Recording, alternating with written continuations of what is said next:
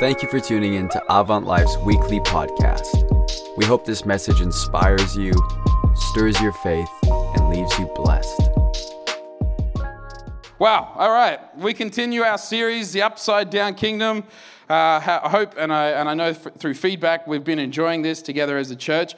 Some Sundays it's confronting, some Sundays it's encouraging, some days it's the both. Last week, Pastor Emma spoke on the topic of salt and light that Jesus spoke in chapter 5. From 15 down to 16. It was longer than that. And I walked away from that sermon so challenged by some of the concepts that Pastor Emma really taught and led us through. And one of them in particular was the understanding that, you know, when salt becomes so cut and polluted and no longer exhibits the purity that it is required to be effective in its proper job, it's trampled underfoot. And I thought to myself, it's so interesting that the enemy wants to take what God has given to us as an inheritance to make a difference in a world, to bring his life into this world, that if we don't steward that well, if we don't protect it, if we're not intentional with it, if we allow things to begin to pollute it, what was once meant for life becomes useful for death. And that's the extremes of the cosmic battle that we find ourselves in between the heavenly realms and then the darkness of this world. And believe it or not, when we read scriptures like either you're for him or you're against him, we have to inherit and we have to begin to allow it to resonate and ricochet within our heart that there is no gray areas when it comes to the kingdom of God. Either you're in the light and the life, or you're choosing to partner with darkness. And this is great because as we looked at the Sermon on the Mount, as we continue to look at Jesus' teachings through here, which is just a powerful, and honestly, it is one of the most powerful moments in the Bible, you've got to admit, he doesn't leave any space for gray. You know, we live in a world that wants us to go, well, you know, maybe it's gray, maybe he meant this, maybe, you know, we can have arguments, we can play the game of semantics, there might be this nuance or that nuance, but at the end of the day, we all know he's very clear. The little nuances that we argue about doesn't change the heart of the message, and it doesn't blur it at all. And so we get to move on today to what is one of the most, I would think, you know, if I had a dime for every time this was misquoted, I'd be a dimeonaire. And I was like, how many dimes do you need to make $1 million? But I'm like, I don't even know what a dime is. You know, the amount of times I hear this just taken out of context or used to, I guess, achieve something we want as a Christian in a situation, and it's the simple one about the fulfillment of law.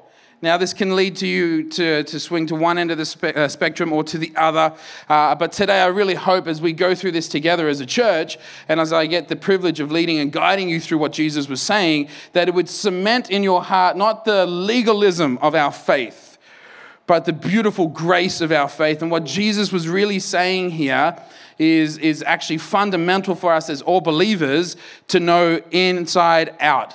Like when we sing, Lord, we want you to change us from the inside out. He does that by us understanding his word inside out. And so I know today this is going to be fun. I know we're going to take it slowly. We might not even get through it all today because I don't know if 31 minutes and 44 seconds, 43, 42 is good enough time for us to get it through, and I don't want to butcher it, but we'll do our best to see how far we get. And then after this, we get to have communion together. And I love the fact that we're talking about this today because we're talking about the fulfillment of the law and the new covenant in Christ. And there's nothing like communion for us to celebrate, to reflect, and come together to acknowledge that is the truth that sets us free. Jesus came and fulfilled the law, brought a new covenant, and our great hope is resurrection. And so let's have fun today. In your Bibles, turn with me to chapter 5 of Matthew. We're reading from 17 to 20. It says this: "Do not think that I have come to abolish the law or the prophets. I have not come to abolish them, but to fulfill them. For truly I tell you, until heaven and earth disappear, not the smallest letter, not the least stroke of a pen, will by any means disappear from the law until everything is accomplished." Verse 19. Therefore, anyone who sets aside one of the least of these commands and teaches others accordingly will be called least in the kingdom of heaven. But whoever practices and teaches these commands will be called great in the kingdom of heaven. Verse 20, for I tell you that unless your righteousness surpasses that of the Pharisees and the teachers of the law, you will certainly not enter the kingdom of heaven.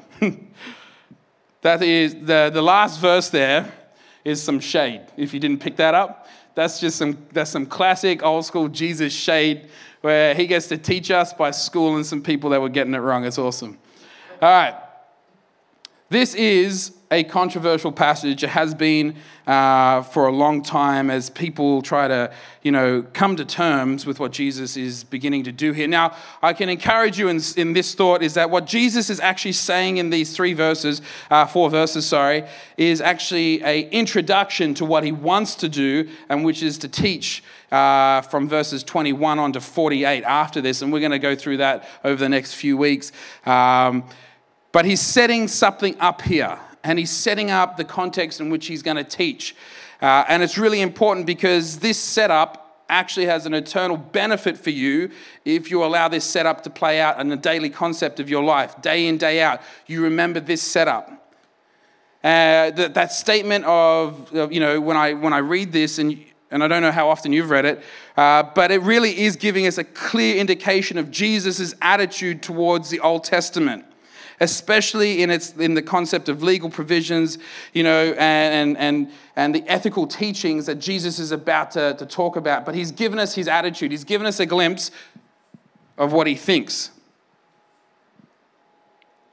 See, the controversy, and it's really important, it centers on whether these words affirm the permanent validity of the details that are contained in the Old Testament, such as regulations, or whether they express more generally the God-given authority of the Old Testament without specifically or without specifying just how it applies to this new situation which has been introduced with the coming of Jesus. It's a new situation. This is abnormal right now. What Jesus is saying is, in a moment in time, a very abnormal moment in time. It's a very peculiar moment in time, and this controversy actually centers around what happens when the Old Testament meets the New Testament.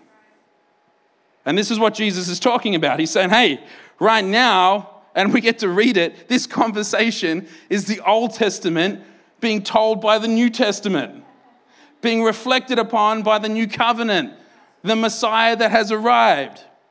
Today we're going to do what we would call an exegesis on just verses 17 and 18. I wish we could do the whole lot, but they're the most important ones to us right now and where we're at. And we're going to see how this translates into our lives. How does it apply to the day-to-day where we live right now? How you go about your faith right now? How you perceive Jesus in your life right now, how convoluted the world has been in its own morals and ethics, and how as the church, we've got to make sure we're not allowing it to passively seep in to our fertile soils and begin to corrupt the fruit, and which God says is so valuable, not just to us, but to the world in receiving salvation. And so we must remain diligent and vigilant and make sure that we test the soil for any pollutants or any toxicity so that we know what we're saying, what we're living is in accordance with the truth. So what we're going to deal about here with verse 17 and 18 is really, what is Christ in relation to the law? Who is Christ in relation to the law, and when is Christ in relation to the law? And why is Gomorrah? He begins by telling them, it's so bad because I get so distracted so easily. I reckon my teachers would be proud of me that I can last 40 minutes with only getting distracted like 10 times. He begins by telling them not for one moment to imagine that he had come to abolish the law and the prophets. Now, when we hear the word, and when you read about it in the New Testament, the law and the prophets, what they're actually saying, what he's actually talking about is the Old Testament. Old Testament law followed by the book of the prophets. He's saying, I didn't come to abolish the Old Testament or any part of it. See, the way that Jesus phrases this negative statement suggests that some had indeed been thinking the very thought which now he chooses to contradict. See, although his public ministry had just begun, Already, his contemporaries were deeply disturbed by his supposed attitude towards the Old Testament. And there's a reason for this. See, perhaps it's the Sabbath controversy that had flared up earlier, because we know in the book of Mark, it puts the plucking of the corn and the healing of the man's withered hand before the events of even the appointment of the 12.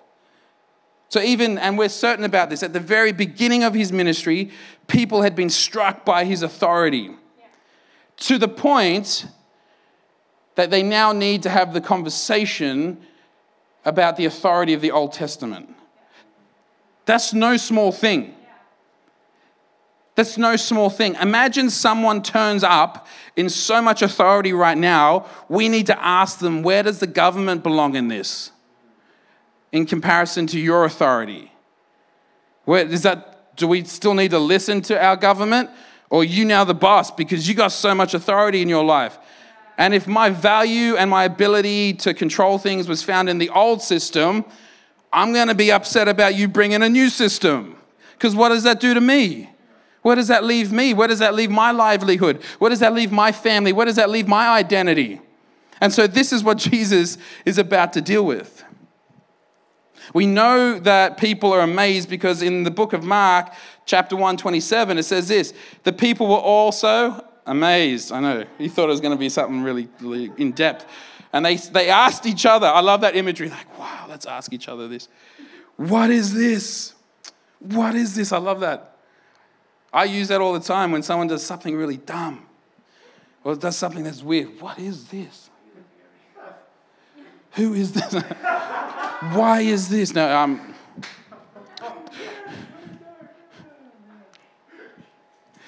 what is this? A new teaching and with authority? Think about what Matthew has written there. If this is a new teaching, but it's not just new, it's actually got authority. He even gives orders to impure spirits and they obey him. He even has control in the spiritual realms. This is what's going on. If I'm not helping you paint a picture right now of just like the most ultimate scene in a movie where Jesus, the protagonist, is just turned up and he's about to throw down, not just with the things of this earth, but what people know are a cosmic realm, a spiritual realm, and everyone's interested now. It's early on in his ministry. Everyone wants to know right now, oh, if you're the guy that we think you are, my life's going to be changed forever. And the Pharisees and the different peoples that hold committee positions and the officers of the courts, they're all freaking out because there's truth to what people are saying. They're not ignorant to it, they're just afraid of it. So it's therefore natural that so many people start asking, what is the relationship between your authority and the authority of the law of Moses?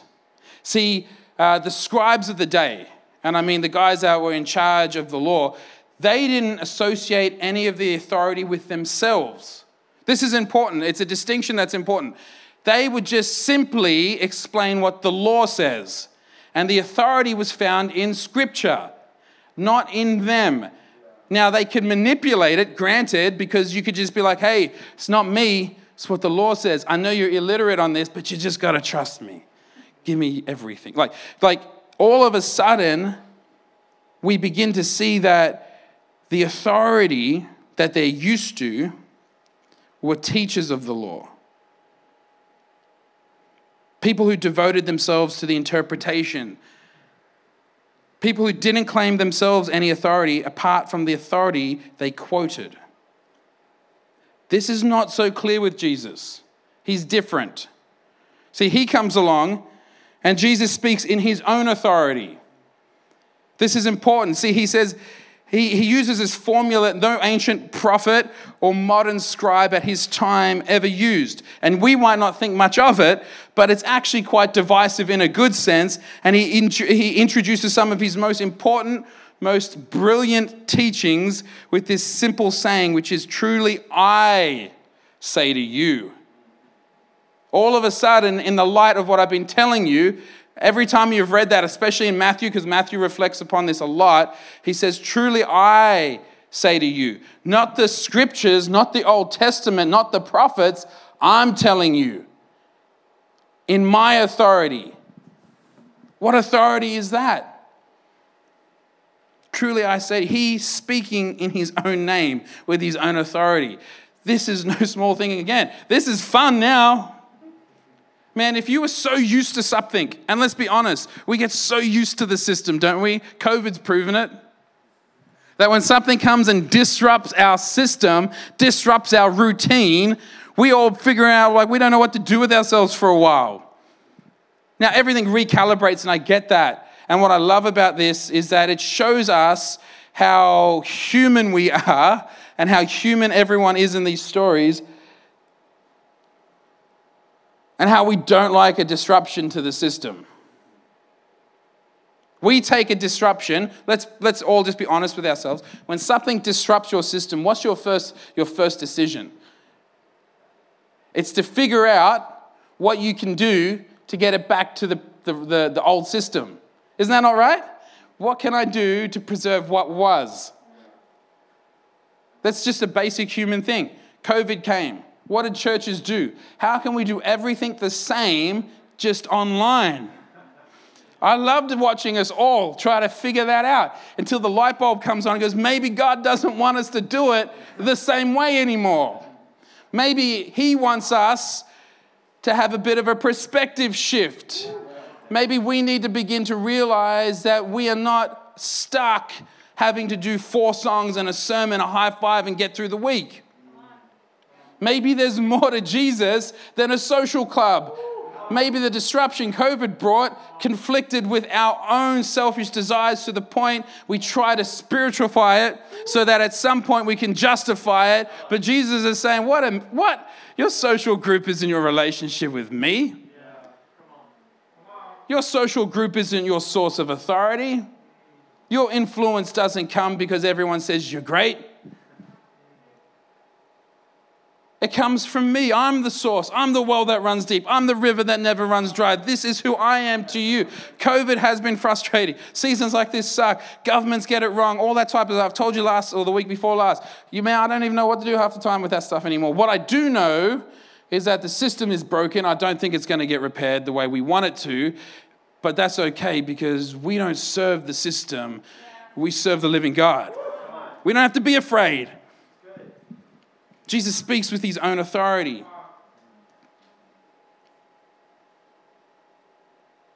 What was this authority of his? What was he setting himself up for?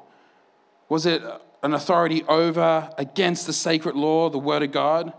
So to some of them, by their attitude, this is what it seemed to be. So they have that question, either spoken or unspoken, which Jesus, in this very verses that we read, answers unequivocally. He says, think not that I have come to abolish the law and the prophets. He hits it head on. He doesn't dance around it. He doesn't walk on eggshells. He's straight in there. Don't you love that? Just in the thick of things. Just go straight in. No, I didn't come to abolish that. Don't you put that stuff on me. The funny thing is people are still asking the same question today, just in different ways. The relationship between Jesus and the law, the New Testament, the Old Testament. Can I encourage you, believer? Can I encourage you, avant-lifer? That if Jesus grasped the nettle and declared himself plainly on the issue, we should not be shy to do the same thing. We shouldn't have to feel the need to justify the very accomplishments, the very heart, and the very mission of our Lord and Savior. We don't have to water it down to appease the old system. We don't have to water it down to appease the broken system of this world. What we need to do is know what we're talking about and know it from the inside out so that our faith is steadfast, so our words are intentional, so we carry the authority. No child carries the authority of their father if they don't learn the language their father is speaking. They won't know how to recommunicate it. They won't have the heart. They won't have the confidence. They won't know their value in those words, their own value. See, when you speak to someone about the goodness of God, every time you mention it, it should strengthen your own value in those words so that you wouldn't be afraid but be encouraged, so you wouldn't be discouraged by the results of someone listening to you. That's why Jesus says, just shake it off, move along. Why? Because every time you say those words, you should be encouraged, even if the other person doesn't receive them. Your soul should come alive with the privilege of sharing the goodness, the mission, and the confrontation of Christ. I love that. He had come. That whole concept, I have come. He's on mission. Are you on mission this morning? Has he presented to you your mission, and are you staying on mission? Are you on target right now? Have you set your mind and foot towards where he's asked you to go, no matter how uncomfortable it is, how conflicting it is, how challenging it is? Are you on mission? Because right in this moment, Jesus doesn't hesitate. He just makes it very clear. I am on mission, and it's neither to abolish the law and the prophets, setting them aside, nor is it to endorse them as dead and some form of literacy, some form of academia. He says, I've come to fulfill them. Oh man, there's power in the word of fulfillment. I have come to fulfill them. See, we get this word fulfill from a Greek word that literally means to fill. I know, wow. See, he indicates that he's not there to repeal the former, but he's drawing it out and he's filling it up. How cool is that? That he is drawing it out. So in order for us and in order for you to grasp what I'm talking about right now and the far-reaching implications of this whole but very simple statement of I've come to fulfill them, the law and the prophets, the Old Testament, we need to reflect on the fact that there is 3 different types of teachings in particularly that are found in the Old Testament.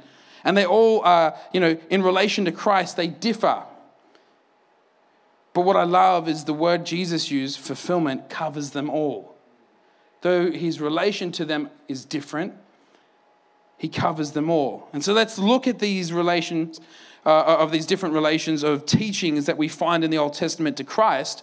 And then we're going to talk about how we apply that to our modern day sort of, translation. How do we put them into work right now here in the 21st century? So the first one is that the Old Testament contains doctrinal teaching, Torah, which would, usually be translated to law, but actually means revealed instruction.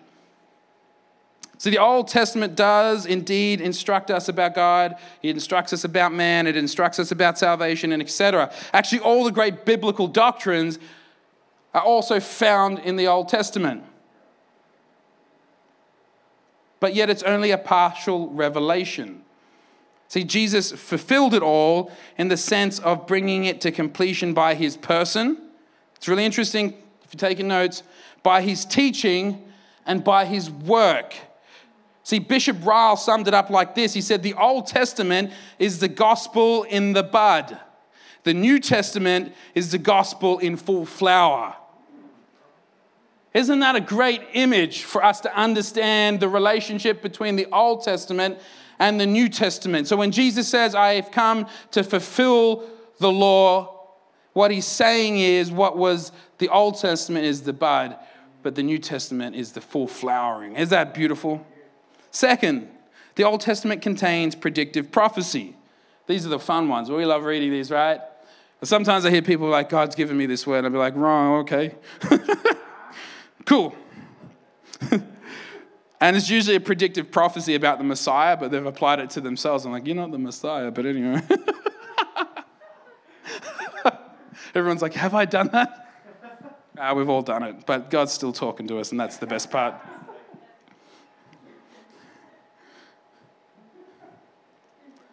Most of the predictive prophecies look forward to the days of the Messiah. It either foretells him in word or foreshadows him in type. Yet it's anticipation only. These predictive prophecies is anticipation only. So Jesus fulfilled it all in the sense that what was predicted came to pass in and through him. So we've learned, right, that the doctrines of the Old Testament in the Torah instructions revealed is like the gospel in bud. New Testament is gospel revealed, which happens through the coming of the Messiah. We hear that there's predictive prophecies within the Old Testament, which are fulfilled in the coming of Christ, in and through him. See, the first statement of his public ministry we find in Mark 1:14-15. Jesus says that the time is fulfilled.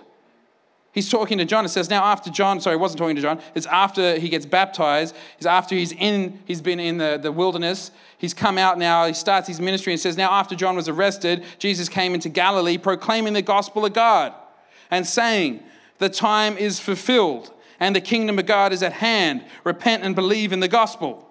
The time is fulfilled. I love that because all of a sudden now you know. It's like a different language. You know now what Jesus is saying is that all the laws and the prophecies, the predictive prophecies of the Old Testament have been fulfilled. How?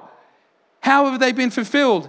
In him, in his ministry starting. Now, those words are so much more powerful that you understand the context. That he's arrived, that he's preaching the gospel, and he says every word that has predicted the coming Messiah, the hope of the world, the darling of heaven is here. My ministry has begun. My march to the cross is upon us.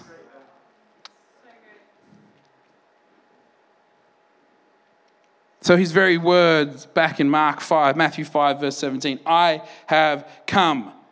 Time is fulfilled, implies the same truth. Again and again, he claimed that the scriptures bore witness to him. Matthew emphasizes this more than any other evangelist as he repeats the formula. All this took place to fulfill what the Lord had spoken by the prophets. See, the climax is the death of Christ on the cross. And this is important because this signifies that the whole ceremonial system of the Old Testament, both priesthood and sacrifice, found its perfect fulfillment. Think about this right now. This is why so much of the Old Testament is no longer practiced, because it's ceremonial law, which Christ fulfilled on the cross. The fulfillment is full. It's done. We no longer have to do those things anymore. He has fulfilled it. He has done it for us. He is the great one and only sacrifice that could have done that for us. So these ceremonies cease, and they have ceased for us as believers. This is why Calvin so rightly comments, and I know for Pentecostals, we're like, oh, you're saying Calvin.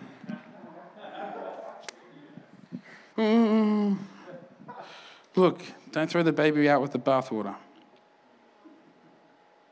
But I love what he says. It was only the use of them that was abolished. The use of ceremonial laws that was abolished. For their meaning was more fully confirmed in Christ. Think about that. If that is not an enlightening statement for you right now, let me repeat it. When it comes to the ceremonial systems of the Old Testament that were fulfilled by Christ and no longer are operating in our lives in the ceremonial sense, Calvin says this, it was only the use of them that was abolished, for their meaning was far more fully confirmed in Christ. This applies to so much of the Old Testament in our life. See, if these ceremonial systems, these practices of priesthood and sacrifice are fulfilled, the best imagery I can give you is this. They were but a shadow that was to come, the substance of which belongs to God, which was brought to us by Christ. Yeah. But a shadow of the true substance of Christ. Yeah. Think about that. It is a foreshadow of Christ. The substance of Christ. Number 3. So we've talked about doctrinal truth. I know I'm shooting through it quick. We've talked about predictive prophecy in the Old Testament. The last thing I want to talk about in relation to different relations Christ had with the different things happening in the Old Testament is the ethical precepts or the moral law of God. This is really important to us because sometimes the moral law of God gets confused with the ceremonial systems of the Old Testament. Right? And so that's why you've always heard, well, why in Leviticus it says this? Well, great, because Leviticus was a lot to do with the ceremony of the Old Testament, not just the moral law. But a lot of the moral law, if not all of it, still presides now, still exists now. See, this is the area that is often misunderstood. This is the area even more often disobeyed. Jesus fulfills, and this, you got to love this part. Honestly, this part, when I was studying this, I was like, I love it. Just turn saying, I love it. Just love it. I love what God does in and through Jesus in this moment, because what we're about to learn is beautiful, because Jesus fulfilled the ethical precepts simply by obeying them. Oh, Pastor, man, I was really interested, but to be honest, that was just like... See, he was born under law and was determined to fulfill it through righteousness. He says this to John the Baptist. See, in fact, Jesus has nothing to add to the commandments of God found in the Old Testament, except this, that he keeps them. He keeps them.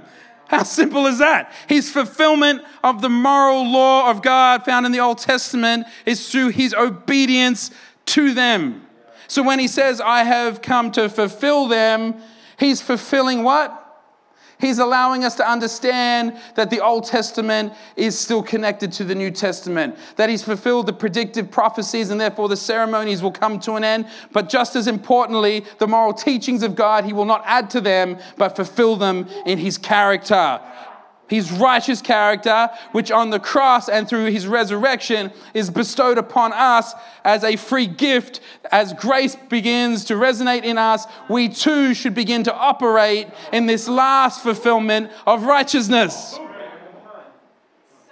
This is why you can't hide behind grace and still live a life that is deliberately disobeying God. Because you're not hiding behind grace, you're rejecting it with that behavior. Because to reject the fulfillment of Christ in your life and to receive the righteousness is to inherit grace. Yeah. To live the life of a slave but claim that you're free is just a sad illusion that you convince yourself.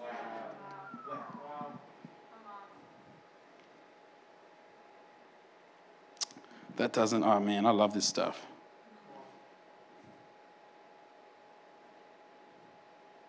See, he does more than just obey them himself. He begins to explain what obedience will involve for his disciples, you and me. He rejects the superficial interpretation of law given by the scribes. He himself supplies the true interpretation. Come on, Jesus. See, his purpose is not to change the law, still less to annul it. This is what his purpose is, to reveal the full depth of meaning that was intended, or it was intended to hold.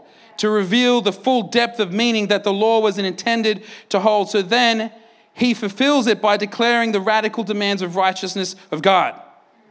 He doesn't remove the moral law of God. What does he do? He fulfills it by declaring it, by living it out, by telling us we got to do the same.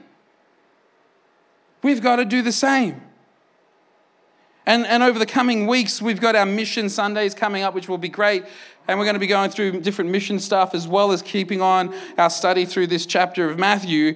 But he goes on from this. And I told you at the start, this was an introduction to what he really wants us to. This was him beginning to say, hey, there's a different interpretation, what I'm about to tell you. You scribes, they're very legalistic.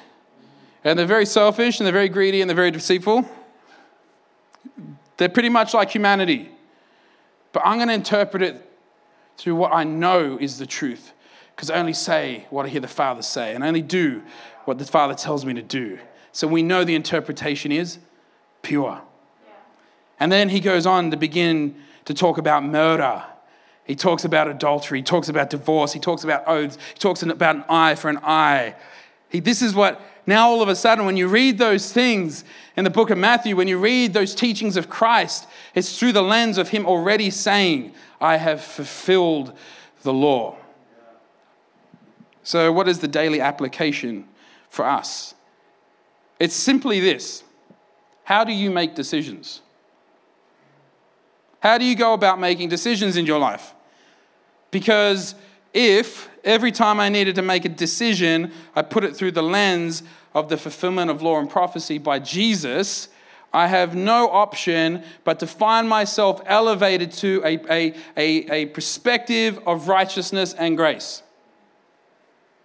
Righteousness and grace. They're very important because righteousness helps guide how we respond to ourselves, and grace really helps us how do we respond to others. How do we make decisions? You know, in every generation of a Christian era, there has been those who could not accommodate themselves to Christ's attitude towards the law. They didn't like it. But I don't mean from a legalistic point of view. They try to sever the morality of God and all the different relationships in the Old Testament that Jesus came to fulfill. They try to sever it so that they can manipulate Christ's love. In the 2nd century, we find the famous heretic Marcion. You're like, ooh, come on, Marcion.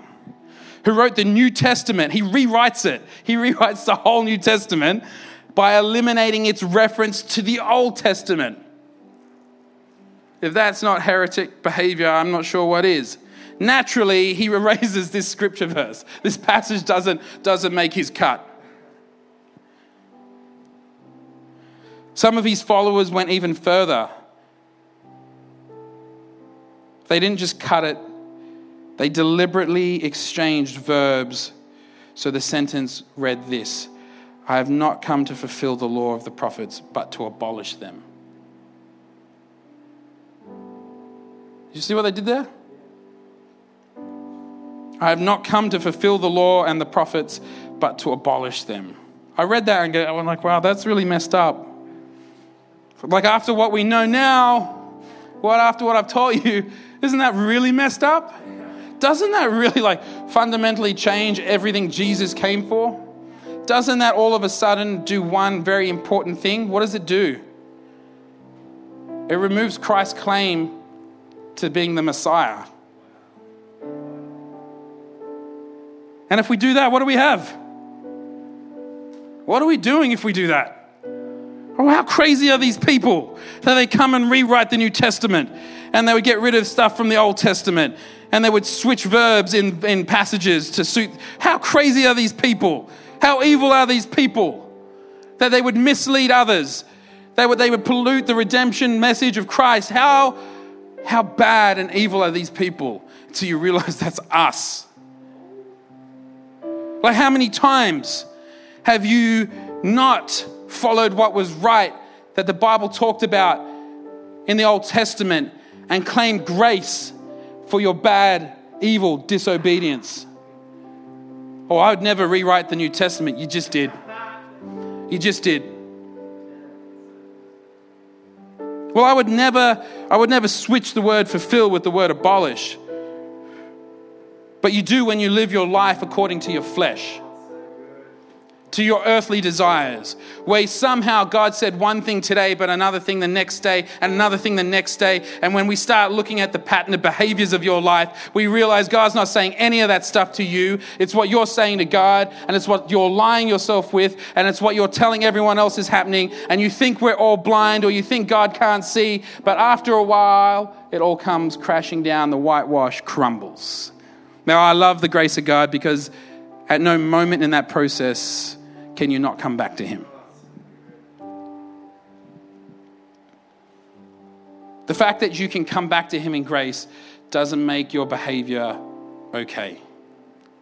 The fact that you can return to Him as a prodigal doesn't make your decisions okay.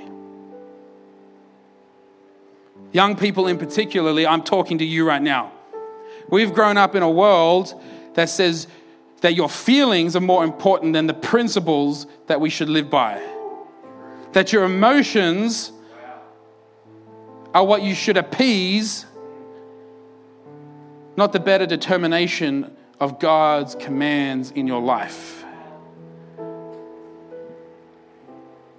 See, they're counterparts, the same people that exist like this heretic today. They seem to be those who have embraced the so-called new morality. You know what I'm talking about. They declare that the very category of law is abolished for the Christian through Christ, that the Old Testament and the commands and the morality of God found in that are no longer binding for Christians except for the law of love. The law of love. Come on, you've felt it before, hey believer? Love is everything. As long as you love, as long as your love is pure, you can marry that fridge. As long as you love that fridge, it's fine.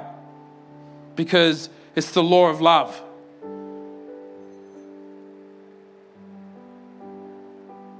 Honestly, it plays out every time. Well, Jesus came to love.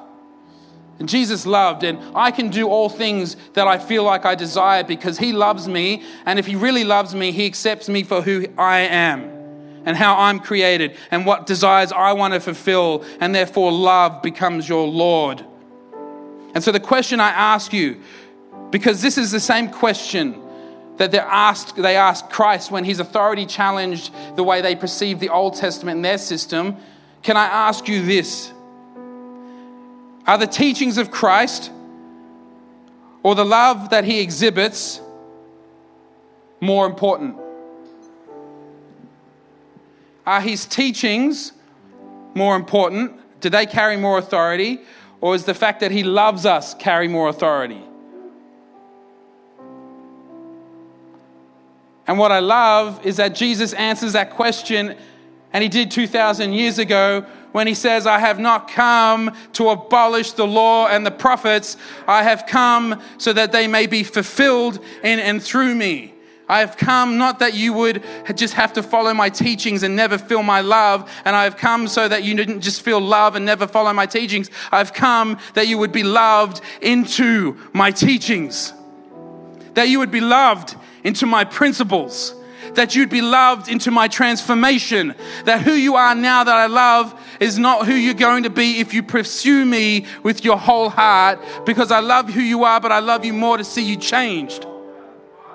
That's what he's saying. Hey, I've come so that you can make right decisions.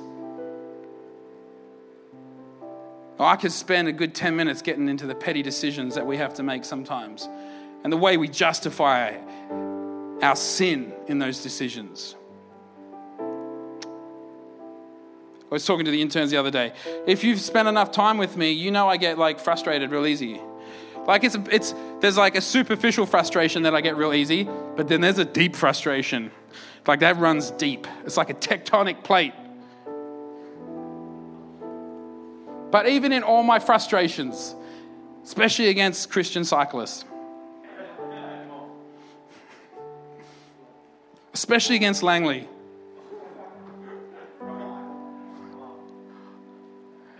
all these superficial frustrations, all these things that annoy me. I said to them, I've learned to make my decision in the principle first and to feel all my emotions later. I do not allow my emotions to determine or affect my decision. That is the realm of God and God alone.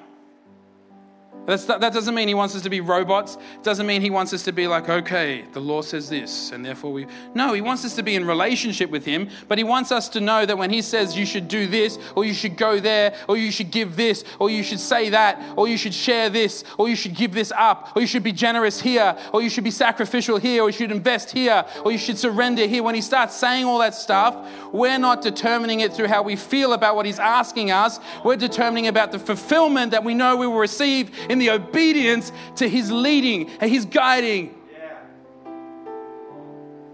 It doesn't mean once you make that decision, you don't feel the emotions. We flew across the other side of the world. We did it with the excitement in obedience, but we still felt loss. We still grieved the separation. We still hated the fact we were so far away. We were still fearful of what was to come if we'd made the right decision. But at the end of the day, all of that came after the commitment to God.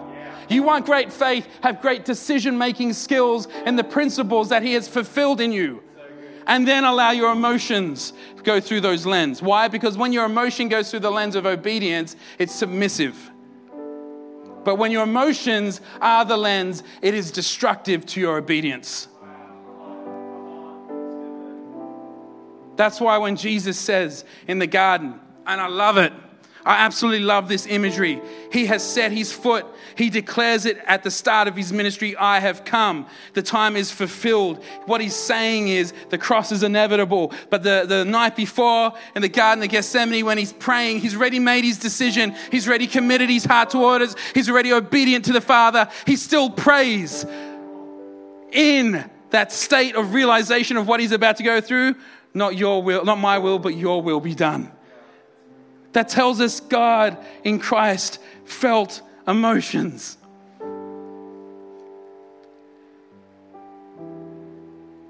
But it also tells us that he was obedient unto the cross. And so, this morning as we go back into worship,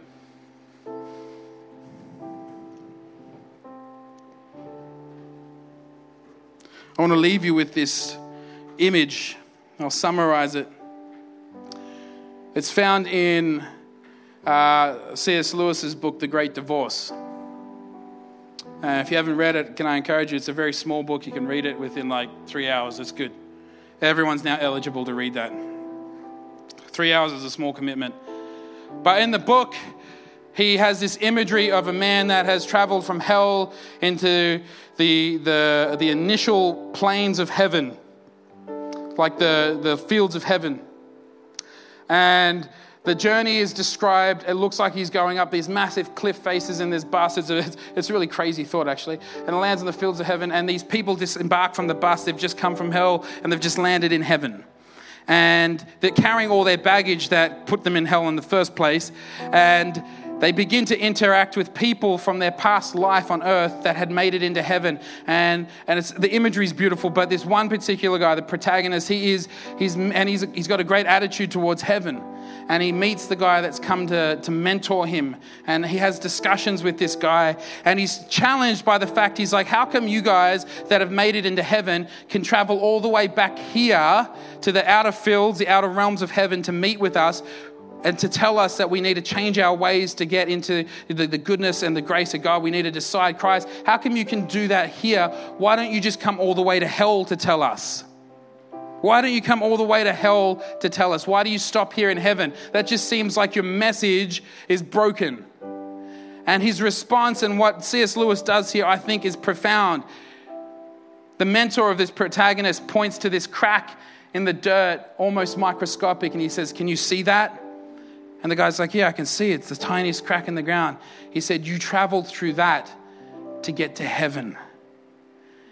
He says, because of what Christ has done in our life, we can't get any smaller to fit in the crack, to go where you've come from. Because what Christ has done to us, how big he's made us, how strong he's made us, we don't have the ability to make ourselves smaller because of Christ. We can't fit in the crack. But there's one who can. And there's one who did. Because it takes great power to make yourself so insignificant that you could step down from your beautiful, your rightful place on the throne of heaven. You'd say, only you have the power, Jesus, to make yourself so small that you would descend into the cracks and the insignificant nature of hell that we so want to bond ourselves to, so that you would set us free. Only Jesus can do that. And so when he says, I've come to fulfill the law, when I've come to be crucified, I've made myself so small and insignificant that I could fit into the crack I don't belong, where I don't want you to go. This morning as we worship, let's remind ourselves of that great sacrifice, that great impossibility that the darling of heaven would take our place, the great reward that we have so that we could make great decisions that would make people fall in love with the great Savior. We hope you enjoyed this message.